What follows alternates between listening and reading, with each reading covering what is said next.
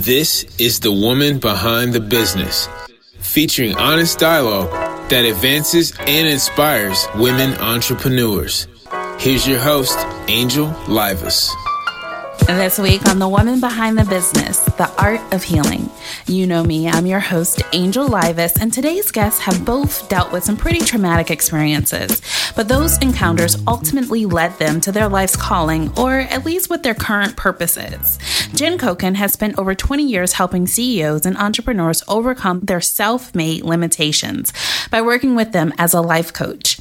She has also spent 6 years as a stand-up comedian, and therefore brings a sense of humor into all areas of her life, including how she coped with her mother's death, which she captured in her book, When I Die, Take My Panties, turning your darkest moments into your greatest gifts. Welcome to the show, Jen. Thanks for having me. Okay, so I really want to talk about the title of your book, but I'm going to try to hold off. I'm going to try to hold off as long as possible, but I am curious to know, what made you decide to become a life coach? Like, what goes in a person's mind when they say, I'm going to become a life coach? So let me think. So I used to coach for a personal growth and development company for about 20 years, well, about 18 years. And I did this weekend course that blew my mind. And when I was sitting there and saw how the person leading the course was interacting with people and saw the journey the journey we went on to find our heart, to find ourselves, I thought to myself, this is what I've been waiting for. I had always imagined myself leading big groups of people in front of people. And so that began my journey to be a life coach. And then I've coached something like 10,000 people. And once you start making a difference with people and you see, because my heart's work is making sure people are happy. I'm like a 6-year-old. I just want people to be happy, right? 10,000 people? I added it up like 2 years ago. And with all the courses that I taught and the amount of work that I put in and the people I coach, something like 10,000 people. That's a lot of people. That's amazing. Yeah.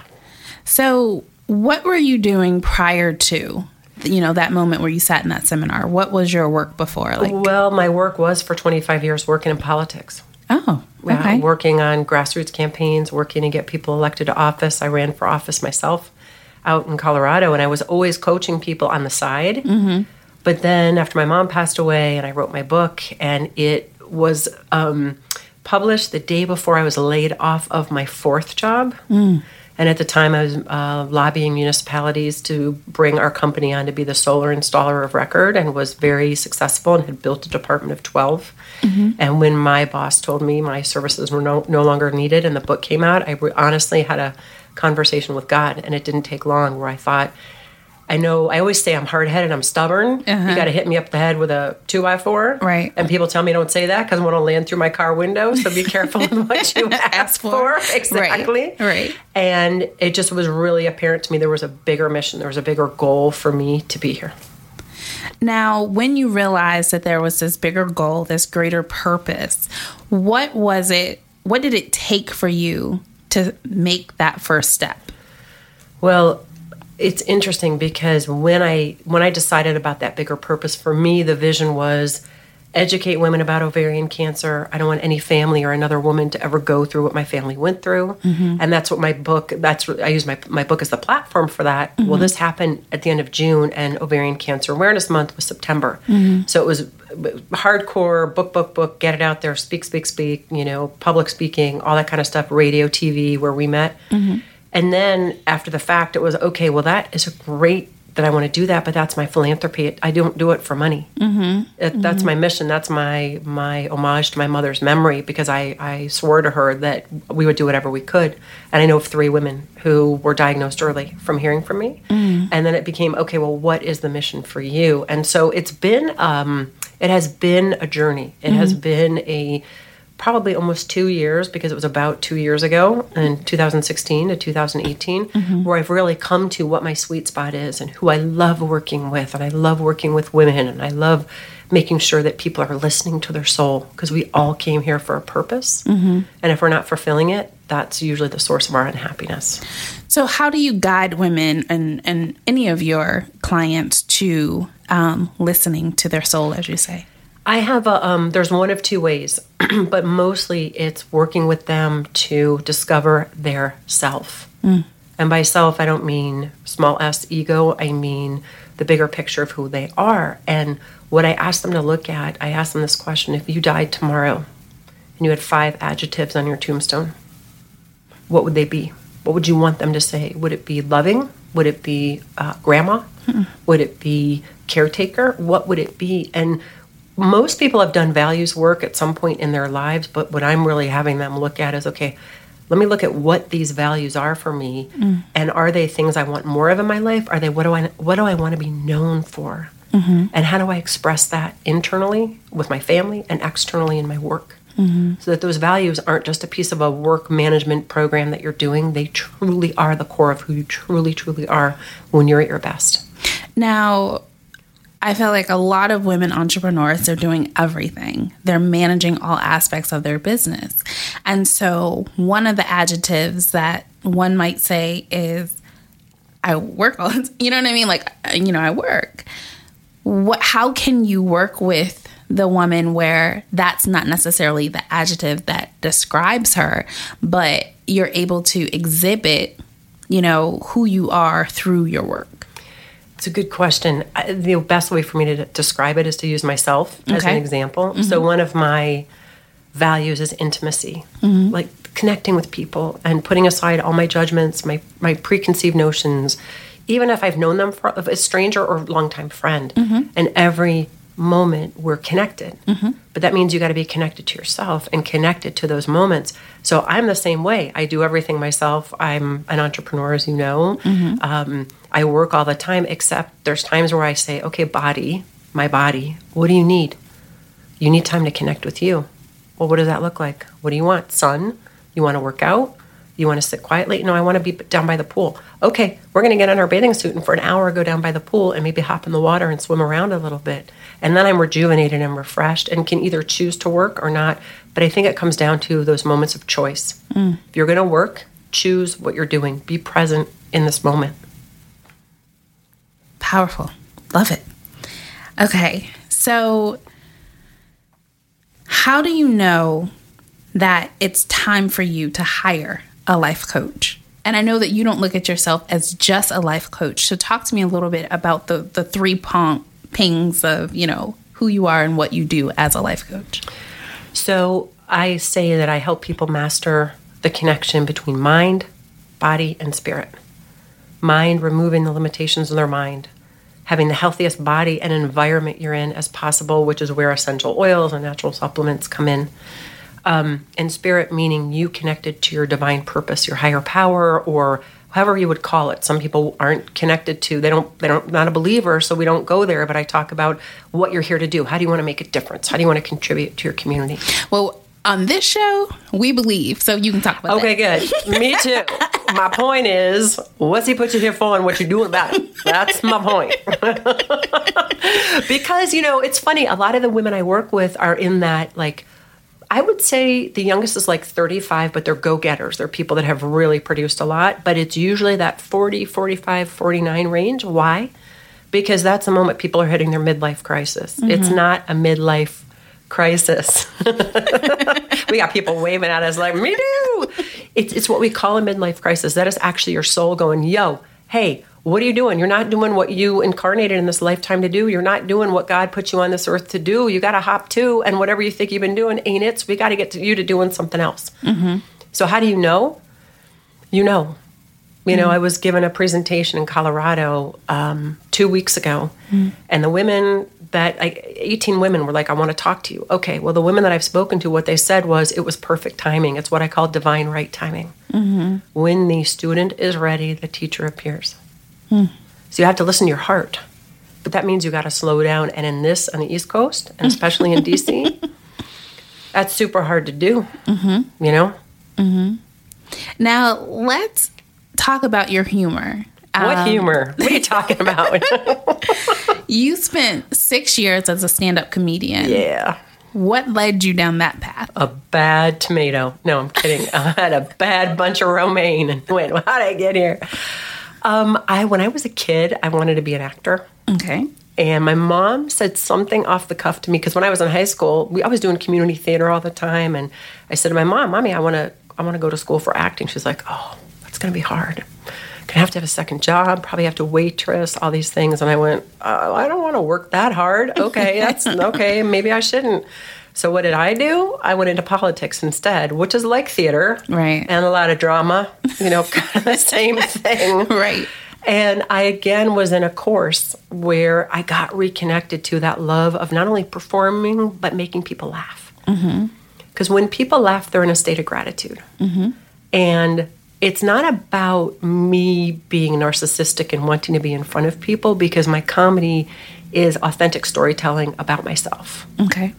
Like dating, relationships. Give us one of your dating. My goodness gracious. Well, I will say I'm going to be 54 in August, but I look quite young.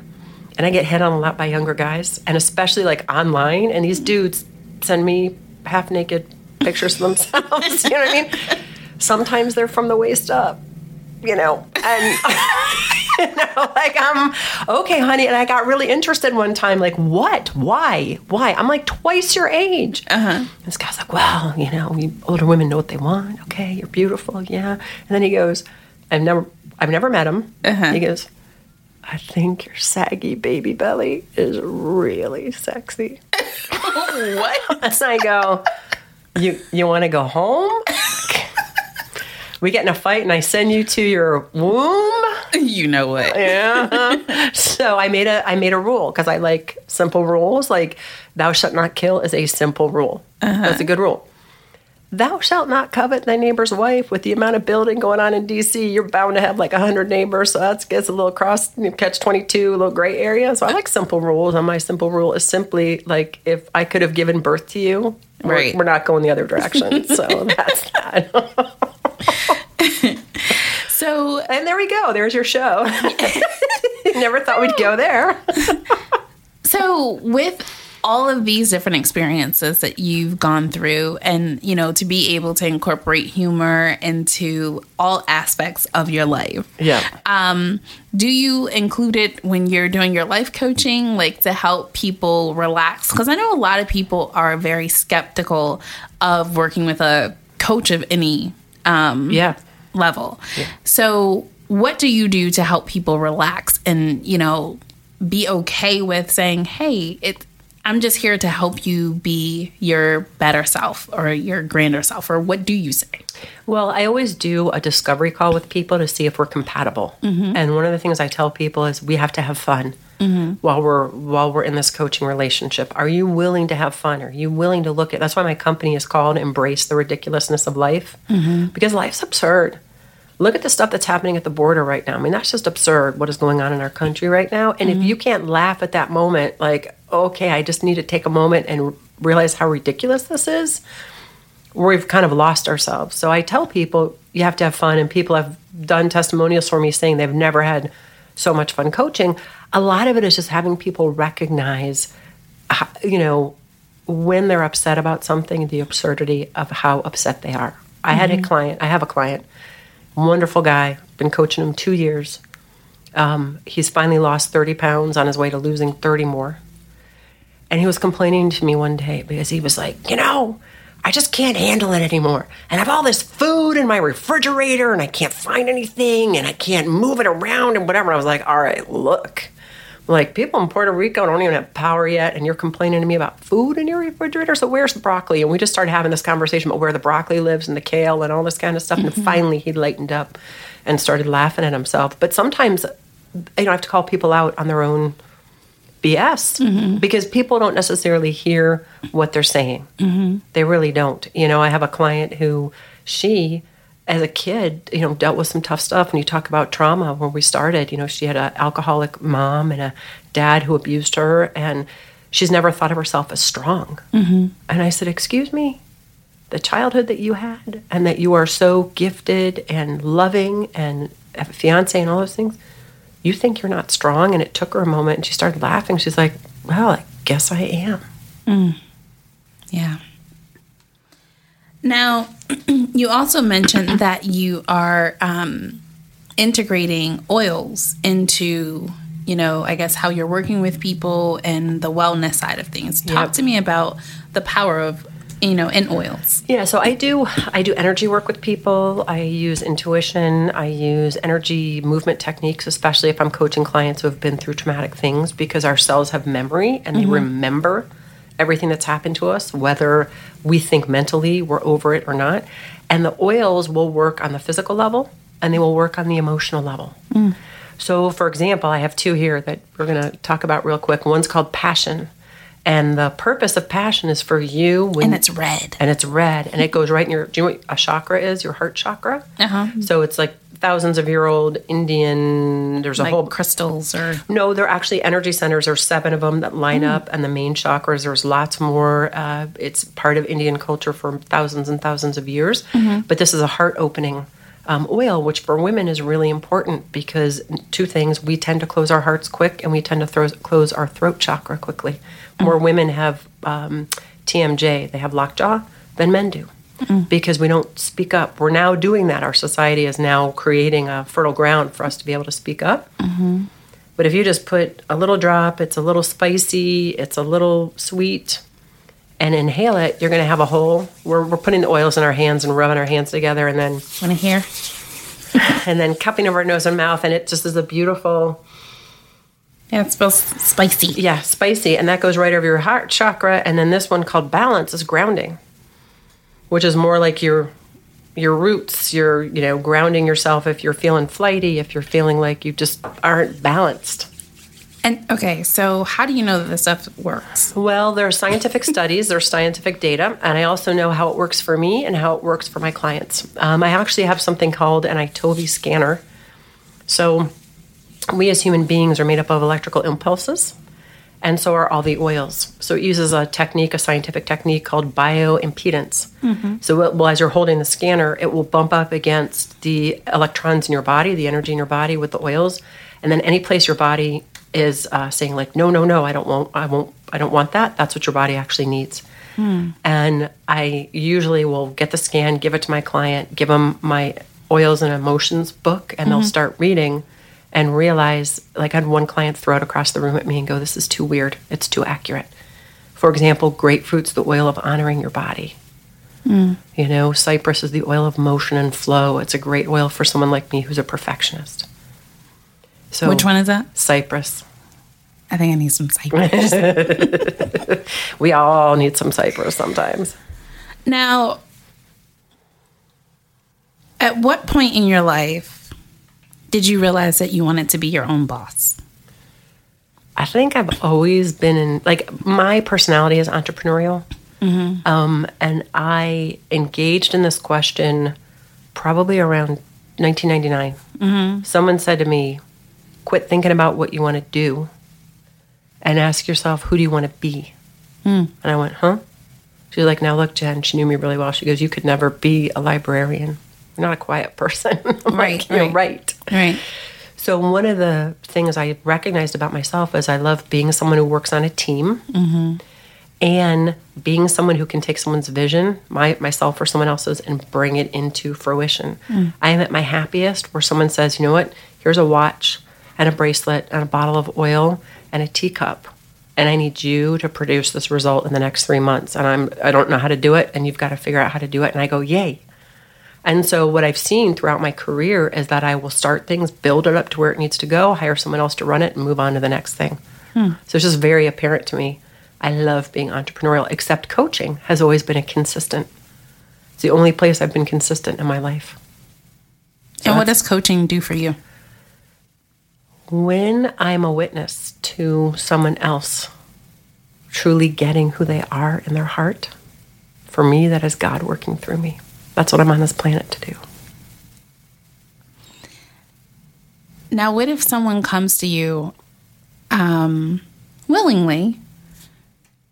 Have you ever told somebody like, well, you're already doing everything, right? Is there ever a time where it's just like, well, what do you need me for? Yeah. Well, first of all, I don't coach people in relationships. I've been divorced for 10 years. And I just recently chose to okay, I'm going to be in a relationship again. I have someone else I send them to. Right? I'm not a career coach for people. I send people to that. But I have had people call me and say, I want to work with you.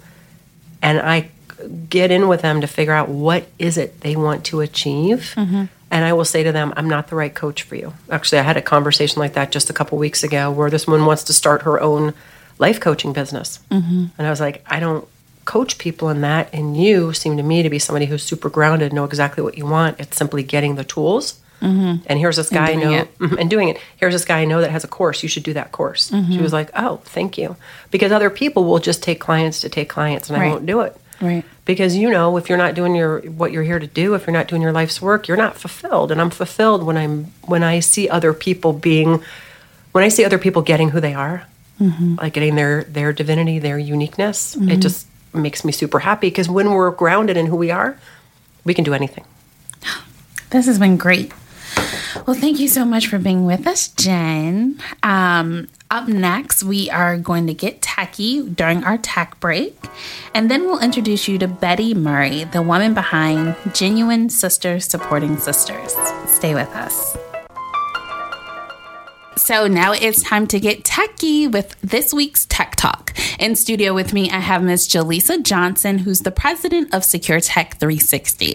And today, drumroll please, Jaleesa, what are we talking about? We are talking about Pinterest. Pinterest for business? Pinterest for business. Don't sleep on that app. Oh. That is a great collaboration tool. And as I am gravitating to new businesses, I am working with a lot of consultants with a lot of great ideas, and sharing their boards is a great way to collaborate. Now, what information do you typically find on Pinterest? You will be very surprised that the latest tech gadgets are on Pinterest. Reviews, how they use them. It's also a great place for entrepreneurs who are involved in makeup, styling, design. And you have a collaboration tool. You can also invite your team to be collaborators on your Pinterest board. Okay. And you can lock it with security. Let's talk a little bit about the security. How do you lock it? Is it just they so call nobody... a pin. Okay. It's called a pin. So you make it private, and it becomes a pin, and you can only get to it if you're invited. Now, why would that resource be important? Because some things you want to keep between you and your team, and some things are just for the public. So it makes it a private board. Okay. Now, I would not have thought of Pinterest as a good team collaborative platform. So thank you very much for bringing us into the light of Pinterest. That is what I'm here for. This is right. All right. We hope that this week's Tech Talk was beneficial to you. For more information, you can visit us online at wbbtalk.com. Welcome back to the Woman Behind the Business Talk Show. I'm your host, Angel Livis, and we just wrapped up a conversation with author, comedian, and life coach, Jen Koken. Today's show is all about the art of healing. Our first guest used comedy to heal, and now it's time to learn what Betty Murray is doing to heal others. Betty is a philanthropist, motivational speaker, and the founder of Genuine Sisters Supporting Sisters, or GS3, a nonprofit that helps people who have suffered loss restore their dignity and beauty from the inside out. Welcome to the show, Betty. Thank you very much for having me. Absolutely. Now, after doing a little research about you, I learned that you started GS3 after dealing with a pretty traumatic situation. What happened in 2013? Wow. In 2013, I was in a severe car accident. And that severe car accident left me literally, when I say lifeless, I mean from the inside. You know, the scars, I knew they would heal eventually. I would learn how to walk again. I would learn how to talk again. I would learn how to use my hands again. But I was literally lost in the inside. And sometimes God will take his hands off of you and allow some things to happen to put you in isolation. You know, and sometimes in isolation, it would allow you to reveal who you really are from the inside again. Mm-hmm. So, yeah, it was pretty bad. But I'm still here and I'm talking to you, so that's the blessing. And you walked in the studio. I did. So I am looking at God's work right here. Yes, you are. So tell me what made you decide to start GS3 and why that experience kind of propelled you into establishing it. Well, during that time, I realized that I had a lot of hurt and pain that I was suppressing for years. I lost my mom and my sister here in DC when I was 13 and 16 years old. My mom was 49 when she passed of breast cancer, and my only sister was 32 when she passed of lung cancer. So I found myself looking for love, and when you don't know how to identify healthy love because you don't love yourself, you run into a bunch of unhealthy love, and that led to domestic violence.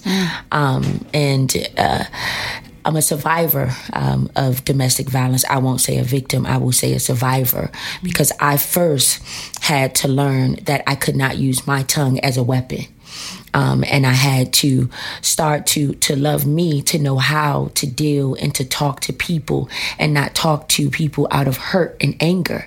But because, again, I didn't know how to deal with these things. I was a child, that all I could think of was survival, and it wasn't a good thing. So now I've learned, and I'm still a work in progress, Miss Jen, and I may need some life coaching after this, but I'm still a work in progress, and every day working hard to better myself in order to be a blessing to help someone else. And so these different experiences, is this why you left DC to move to Atlanta? Well, it kind of wasn't a choice, but then it was. Domestic violence was deep. Not to get too much into detail, but the last incident was the last incident of either I'm going to die or he's going to die. And I like my face, and being beat in my face with a box cutter, the blunt end of a box cutter, to the point that it looked like I had golf balls embedded in my face. Life was going fine. My children was going to school in Georgetown. I was working for DC Public Schools at the time. I had a great community base behind me, and nobody knew I was dealing with domestic violence. Nobody knew that I was really struggling with domestic violence, right. And from the inside, inside, I was struggling. Right. Yeah. Right. From the outside, I was struggling too, because it wasn't just a verbal, a verbal abusive relationship. It was physical. It was take me to the store and purchase me clothes, and then take me home and whip my tail in the same clothes you just purchased, so it was time to go.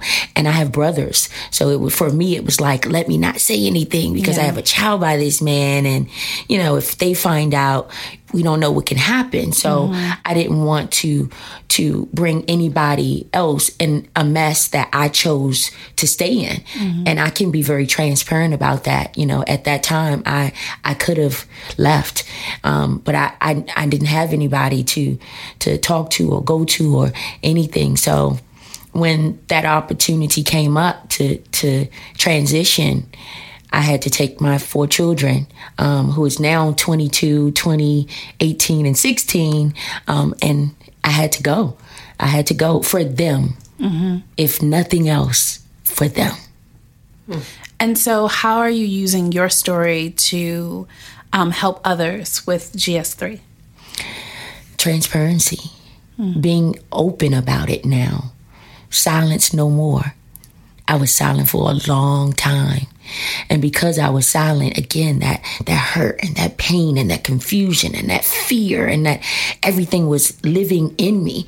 And as much as I would walk in the room and be loved, I didn't love me. I didn't love me. Ah. So forgive me, my anger has turned into sometimes it's tears, but I didn't love me, I didn't at all. And I love me now. And I realized I was gaining the whole materialistic stuff, you know. I was gaining the houses and the cars and the whatever, you know. But I was lost. I was truly and honestly lost. So what happened to make you realize it's time for me to find myself? Well, and love myself. It was honestly that accident. You know, it was that accident. It was that 8 months of sitting in a hospital in another city where my son's second grade teacher moved into my house and took care of my children for 8 months. It was that moment. It was that moment of realizing that he loves me.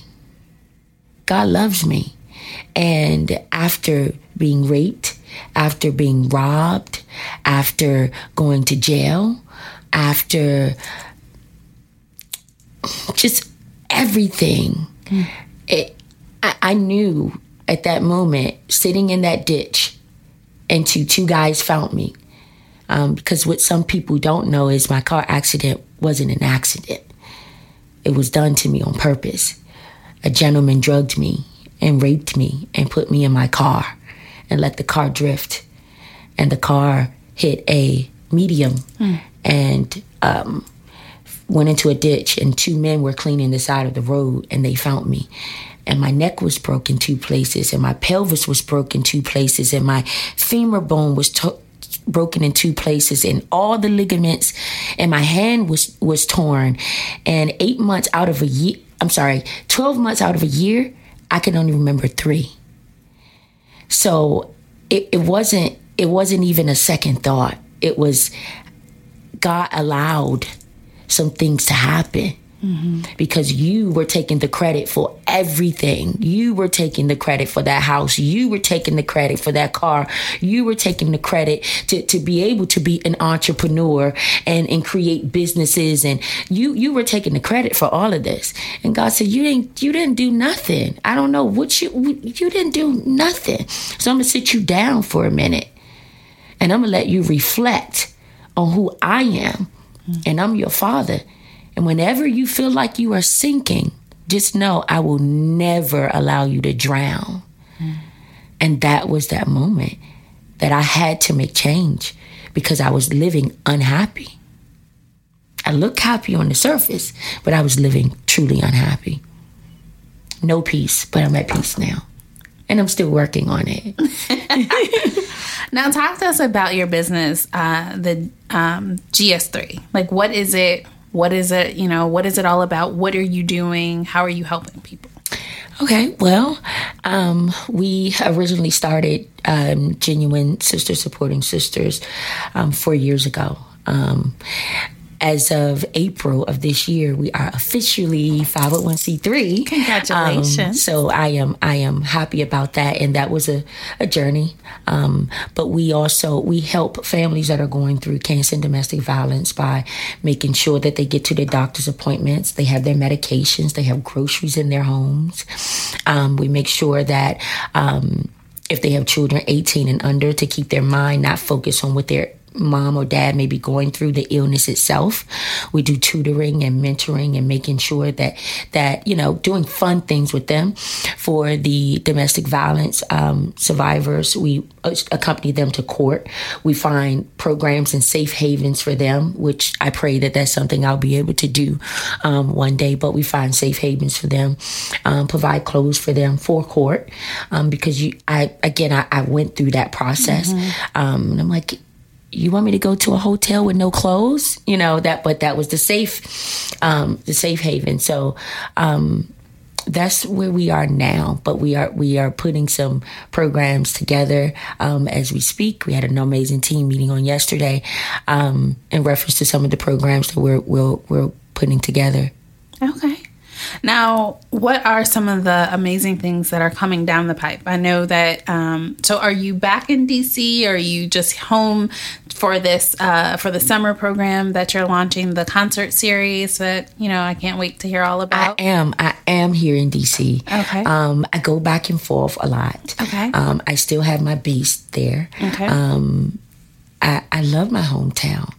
And that was a hit to leave my hometown. I love the beautiful sceneries we have going on. The neighborhoods are changing, but I love my city, and I absolutely know that there's a need for what I'm doing, because I know I needed it. And when I look at what's going on in our communities now, we have a lot of programs for the youth, so on and so forth. But what about the parents? And I say that because my mom, grandmother, whoever could have sent me to camp all day long. But once I got back home to a toxic situation, it's like, how do you filter that as a child? So, we want to definitely make sure that we are touching bases with the parents as well, and giving them the support that they need to help better their households for the children, Now, do your children, because they're older now, Yeah, they are. Do they work on, in the business with you? Yeah, like they volunteer. Like, Because I'm so excited when they are and when they do it. And in the beginning, they went through the phase of, oh, I'm going with my friends. And I'm like, okay, well, I guess you and your friends are coming. And I'm like, hey, you have to realize something. I can't continuously give you without teaching you substance. You have to know substance. You have to know now what giving back is. And giving back doesn't always have to mean monetarily, It can mean your time. And I can remember the first time that we did it, we actually cooked food. It was Thanksgiving. We cooked food and we went and passed plates out. And the children were super, super happy. And that opened the door for them to kind of just want to do it, just want to do it. So they weren't too happy about the Christmas thing, though. The Christmas thing, they weren't happy about that. The Christmas thing was you pick 3 things, and then we're going to go purchase those things, and we're going to go donate those things to another child. And for you, I just need you to be super, super grateful. Yeah. Wait a second. Yeah. You made the babies pick out 3 things for another child, potentially, that they would have wanted. Yeah. And you gave it away. Yeah. And you told them to be grateful that we could do that. I did. You have a choice. They don't have a choice. Wait a second. And Jen just gave her a high five, y'all. Yeah. I did. Did you give them a Christmas card and a candy cane or something? Well, here's the thing. Mama loves you. That's all you need to know. Mama loves you. Here's the thing, and I say this with humbleness. I would find inexpensive trips to take them on. I didn't grow up with that privilege, You get shoes and you get clothes and you get these things and you get trips and you get all year round. So if you make a big deal about Christmas, of giving something to another child and putting a smile on their face, we're going to have a problem. We're going to have a problem because you get things every day. Treating you and your friends to the movies is a sacrifice for me. But I don't know what that child may or may not be going through, that their mom may or may can't give them money for the movies. And I'm not saying that I can afford, to give like that. But my idea was like, okay, well, you guys have to pick a matinee. You have to go to a $5 movie. So it's ways to do things and teach them how to have fun, but you have to give in the process. No, they were a little salty in the beginning. But once we actually did it. See, you know what, Jen? Because I like to give it all the way 100. No, they and I have 2 small boys, so I'm like, because I know my little one be like, "Mommy, how long? Yeah. 2 weeks, 2 weeks, 2 days. She's writing it down. And my oldest, his birthday is the day after Christmas. Yeah. So to do something like that, he'd be like, okay, my birthday's tomorrow, so where my gifts at? Yeah. Well, when we went to the actual shelter, we had a Christmas event, so that was the moment that they were like, oh, it's worth it. This child is this happy. It was worth it. It was worth it. So you get a little resistance in the beginning, but when they see or actually go to a hospital or, and that's another thing, and I'll share that in a minute, but when they do this, and they see the reaction on another child's face, when they go to a homeless shelter and see this, when they are in the park and they are giving away food, they see this. My youngest son was in the hospital, and I could not go to the hospital and take him pajamas and slippers while all the other children that he's in the day room with and playing with have on hospital robes, and you don't know what they're going through. It was right here at Children's Hospital. And no, again, I could not afford it. But God always wants to see your sacrifice, your actual sacrifice. And I went to Former Meals. Yeah, I went there. And I purchased the I guess you would call it like one size fits all, like pajama gowns and stuff. I called the hospital and I spoke with the young lady at the hospital, and I told her, I said, listen, I can't bring my son anything up here without like trying to do something. How many, you can't tell me names or the children's name. I get that. How many children do you have on this floor, boys and girls? And I literally went and purchased 2 pajama sets for each boy and each girl on that floor. Wow. Whew. That's amazing. That's awesome. Yeah, I had to though. It's once he puts it here, you have to be obedient. And it's the same with what I'm doing. I believe God gave me the vision, and because he gave me the vision, he will make provisions. This is true. That's what it is. This is true. All right. So we didn't get to talk a whole lot of everything else. But I guess we have to at least mention the concert series. Okay. Talk to me a little bit about what you're doing here in DC before we have to jump to our health tips. Okay, so. Awesome.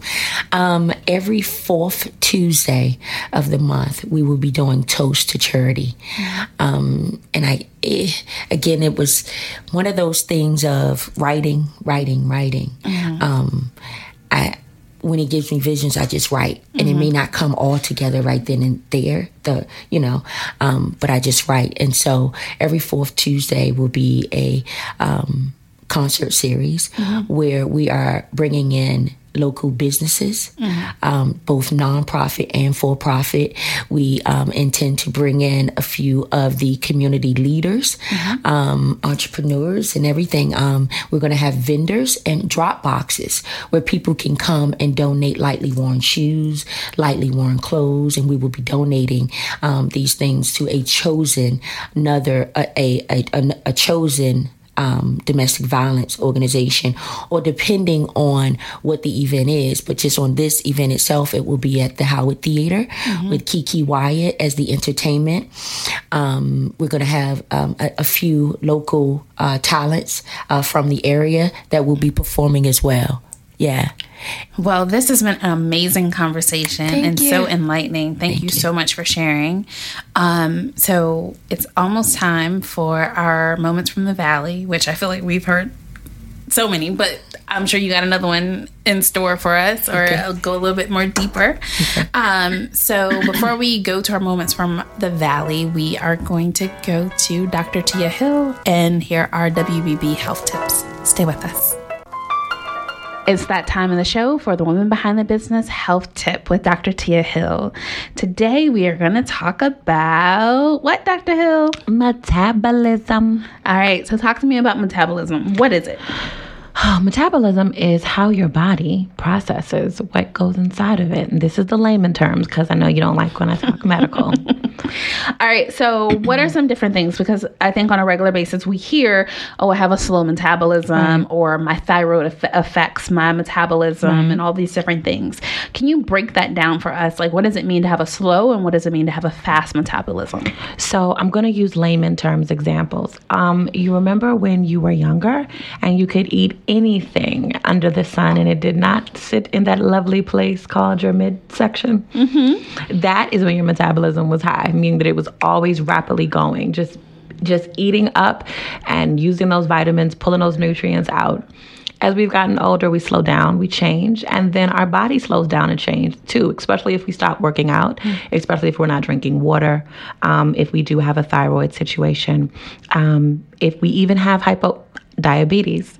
So all of these different things affect you. So a rapid, fast metabolism means that you burn relatively fast. Slow means that your body will hold it and it can just sit in your system for a period of time. So yes. Now, what are some different things, if possible, that we can do? Because I don't think any of us want a slow metabolism. At least I don't, based on what you're telling me. Right. So one of the things, I guess, the going thing of 2018 is breakfast. Making sure that you get because that's when your metabolism starts. I would also say fiber. You gotta have them bowel movements. Seriously, people don't like it, but a good bowel movement keeps you moving. It does. You should at least have two a day. Okay, so if I want to speed up my metabolism, like how is this a process? Like I got to do this for 2 weeks of eating breakfast? Like what are some surefire ways to? One, I would do a detox first. That's what I tell anyone who has not had their system clean or regulated in a very long period of time. Do a detox. Once you start doing the detox, then start integrating normal practices. This is a lifestyle change. It cannot be a rapid, quick, surefire, I'm going to do this today and I want these results. In order to speed it up, you're going to have to be consistent, and it goes over time. It does not happen because you ate breakfast 2 times. Oh, I should burn fat. It is not. And I think that that's one of the things that we don't tell people is that this has to be a lifestyle and this has to be for what you want for you in the long haul. Now, when you are eating breakfast, and I'm guessing we're talking about a nice hearty breakfast that is healthy in that regard. Are there other things like, snacking throughout the day? Should I be eating, certainly. 6 small meals throughout the day, or how does that play into this? One of the things that we've learned over the years is that everybody's body is different. So with different genotypes, each person can do something a little bit different. Well, what I do think is that everyone, and I recommend, is that you eat at least 3 solid meals with 2 snacks, or 2 snacks with a heavy lunch. Like I've noticed some people who will eat lunch primarily, and have a very light dinner. So just make sure that you know what your 2 meals are that you want to have that are solid, be it breakfast and lunch or lunch and dinner. Now, what are some good hearty and healthy snacks? And when I say hearty, I don't want a snack where I'm still going to be hungry. Well, I think that what we also have to remember is that our stomach is the size of our fist. And so over the years, we have elongated it to where it can hold more food than it's supposed to. Also, finding hearty foods. I know a lot of people are becoming vegan. So eggplant has a texture like meat, and it's also very whole and filling. Squash, zucchini, as well as certain fruits like papayas and different things. They will hold you too. Understanding portobello mushrooms. You can have them with breadcrumbs and different things. Understanding how to have your fish. Some fish have omega-3, which is also a good fatty protein. I'm thinking of some other things off the top of my head, but eggs, don't forget lean meat. So, I know some people hate the other white meat, which is pork, but sometimes that it works as well. Lamb is also very filling if you know how to cook it and it's not too gamey. So this has been wonderful. Thank you. So I hope our ladies are ready to go out there and start working on their metabolism, because I feel like the metabolism part goes hand in hand with our workout and our, eating a nutritious meal. And our thinking. It goes with our thinking too. We think clear. When our metabolism's faster? No, when we're just doing right, like we're working out, we're eating better, we think clear. Okay. Well, awesome. Thank you, Dr. Tia Hill. And ladies and gentlemen tuned in, we hope that this has been informational for you. And to get more information, visit us online at wbbtalk.com. Okay, ladies, we've come to the point in the show where we're going to share moments from the valley. This is when you share a valley moment that you didn't think you would overcome, or you didn't know how you were going to overcome that moment. And so since, Jen, you were our first guest, we're going to get started with you. Well, if you can imagine, where the Chinatown Metro is. Okay, so imagine there I am standing with my computer, my phone, all my stuff in my hands, because I've just been asked to leave the job that I moved out here to take, which I thought was my dream job after my mom passed away. So my mom passes away in September. I get this job that I'm like, yeah, Mom had a hand in that. This is going to be great. It's going to be the next chapter of my career. And I moved from the mountains to a 350 square foot efficiency in the middle of DuPont Circle with people all around me. Moved from my close set of girlfriends to really having nobody that I was really truly close to. And that job turned out to be a total nightmare. And there I was, and I had just purchased a home near Catholic University. It was being built. So now I had no job to pay for that home. I had severance for a couple months. I was living in a corporate apartment. And I had no place to go. And no one to call. No one to come to my rescue. And that was probably one of the toughest. I've never in my life been asked to leave a job. And this is the first time I'm talking about this publicly, by the way. Never in my life ever been asked to leave a job. And when I looked back on that, I could see it was like the perfect storm. I was not in my right mind to have taken that job in the first place. I had lost my mom after going through cancer for 5 years. No support structure, working 90 hours a week in a position that I was just, if I had been in my normal entrepreneurial self, I would have figured it out. Was not the right timing at all for either one of us. I was not my best. They were not their best for a whole host of reasons. And it took me writing my book and going through that valley of literally there would be moments when I would get up and just have me and my computer and a box of Kleenex and sob the whole day as I was writing things just to get it out. And then it took me probably another year after that to get back to who I really was for myself. But I surrounded myself with great coaches.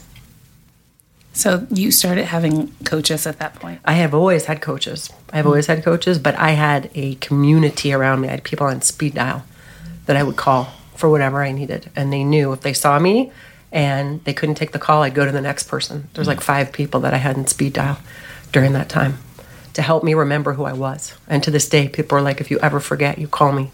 I'll remind you. Wow. And I was coaching people through that whole time. So when Betty talks about her own story, that's what has people listen and see something for themselves, is because she stuck her neck out, you stuck your neck out, and when we're willing to tell the truth about something, when we're willing to tell the truth, I call it the tall poppy syndrome. We think other people don't think like us, or that they've never been through what we've been through, until we open our mouths and half the room's like, yo, I've been there too. I have those same thoughts. That happened to me too. And then you're not alone anymore. It's the courage to speak up. Mm-hmm. And that's when God begins to work through you. And that's the purpose of the show, which is exactly what I told Betty when she was like, Moments from the Valley. I was like, yeah. Yep. All right, Betty, you're up, boo. I am actually still in that valley. I have several valleys, but I'm still in that valley. After moving and transitioning, going through the accident, being arrested after that. What was you arrested for? My son actually, Jesus.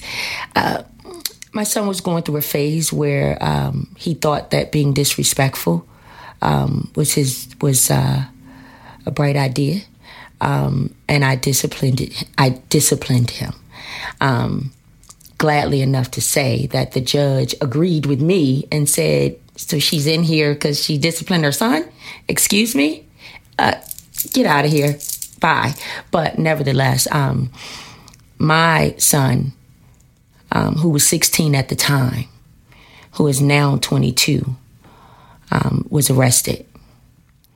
And I'm still in that valley because I constantly have to keep him motivated. I constantly have to continuously push him to not allow this situation to dampen his spirit, to stay grounded in God, to not allow this situation to mentally institutionalize him.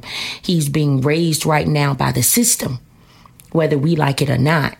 And so all I can do is constantly give him the support that I can give him.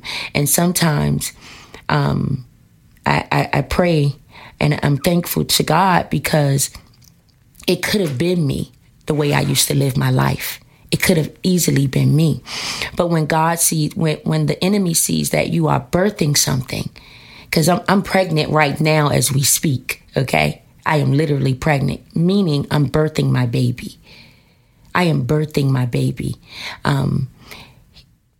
I'm still going through that. I'm still going through him being what he is, and whether it been jail or being killed in the streets as a young adult, I have to do my best.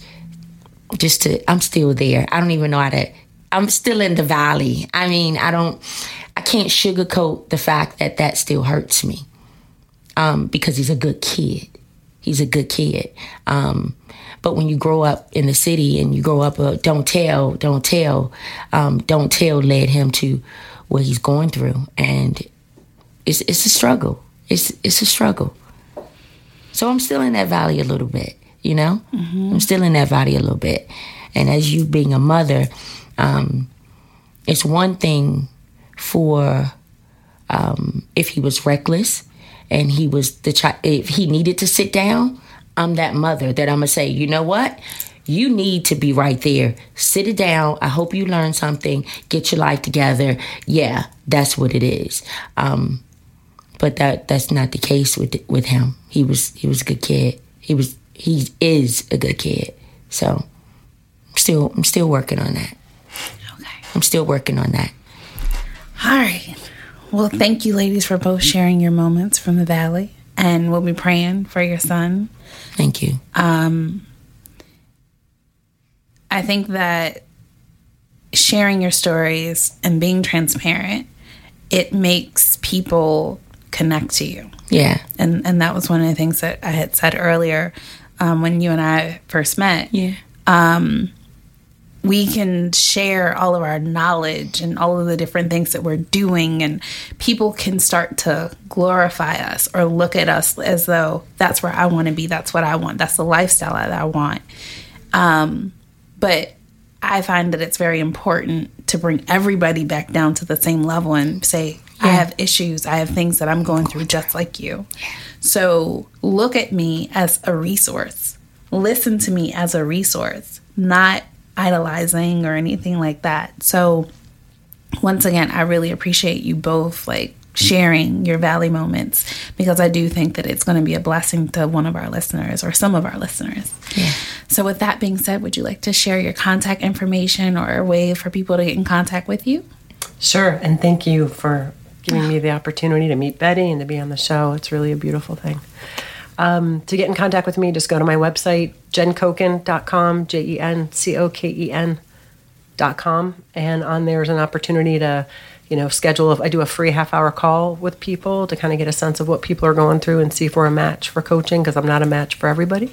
And I also have a free success workbook, because I think the human mind spends far too much thinking on negative thoughts 80% of our time. This actually helps you figure out what your secret success sauce is, so you can replicate it, and that's free also. Awesome. Yeah. What about social media?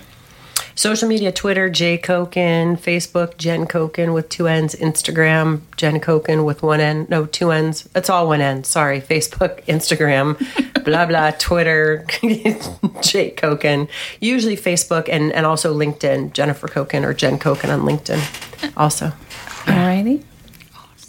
Betty, how can we connect with you? Well, we are on Facebook and Twitter. We are also on Instagram. And you can just hashtag Genuine Sisters Supporting Sisters or GSSS.